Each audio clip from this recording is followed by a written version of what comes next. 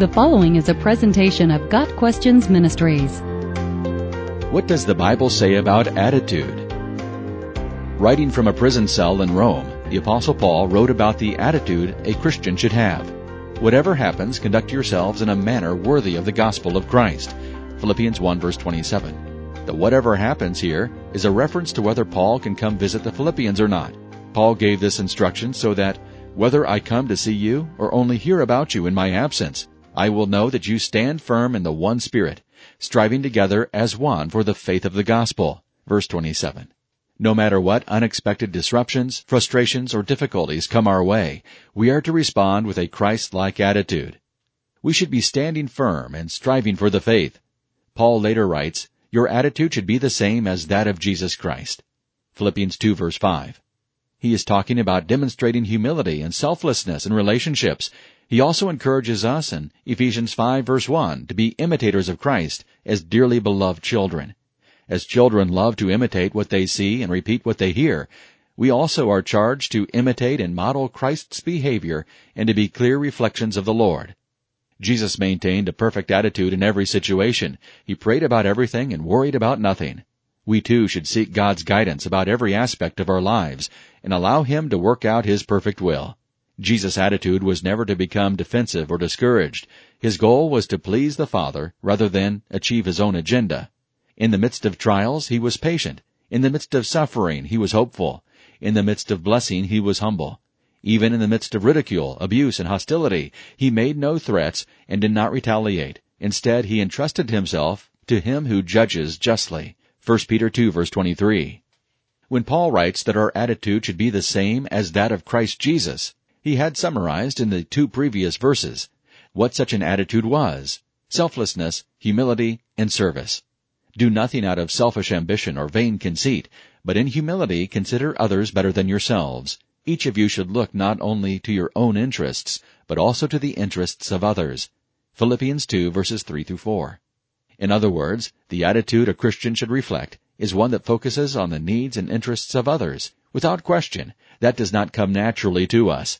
When Christ came into the world, He established a whole new attitude to relationships with others. One day when His disciples were arguing among themselves regarding who was to be the greatest in His kingdom, Jesus said, "You know that the rulers of the Gentiles lord it over them, and their high officials exercise authority over them. Not so with you. Instead, whoever wants to become great among you must be your servant, and whoever wants to be first must be your slave. Just as the Son of Man did not come to be served, but to serve, and to give His life as a ransom for many." Matthew 20, verses 25 through 28. Jesus is teaching us that when we become preoccupied with our own things, it can cause conflicts and other problems with people we know. Instead, God wants us to have an attitude of serious, caring involvement in the concerns of others. Paul speaks more about this Christ-like attitude in his letter to the church in Ephesus. You were taught, with regard to your former way of life, to put off your old self, which is being corrupted by its deceitful desires, to be made new in the attitude of your minds, and to put on the new self, created to be like God in true righteousness and holiness. Ephesians 4, verses 22 through 24.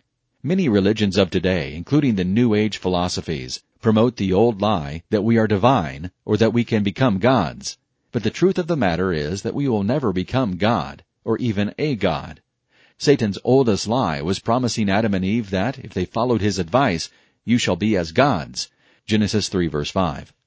Each time we try to control our circumstances, our future, and the people around us, we're only demonstrating that we want to be a god. But we must understand that, as creatures, we will never be the Creator. God doesn't want us to try to become gods. Instead, He wants us to become like Him, taking on His values, His attitudes, and His character. We are meant to be made new in the attitude of your minds, and to put off the old self, created to be like God in true righteousness and holiness. Ephesians 4, verses 23 and 24. Finally, we must always keep in mind that God's ultimate goal for His children is not our comfort, but the transformation of our minds into the attitude of godliness. He wants us to grow spiritually, to become like Christ. This doesn't mean losing our personalities or becoming mindless clones. Christ-likeness is all about transforming our minds. Again, Paul tells us, do not conform any longer to the pattern of this world, but be transformed by the renewing of your mind. Then you will be able to test and approve what God's will is, His good, pleasing, and perfect will. Romans 12, verse 2.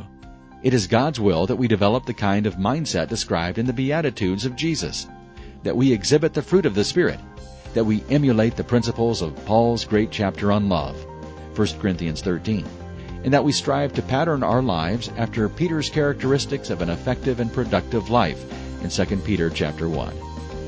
Got Questions Ministry seeks to glorify the Lord Jesus Christ by providing biblical answers to today's questions. Online at GotQuestions.org.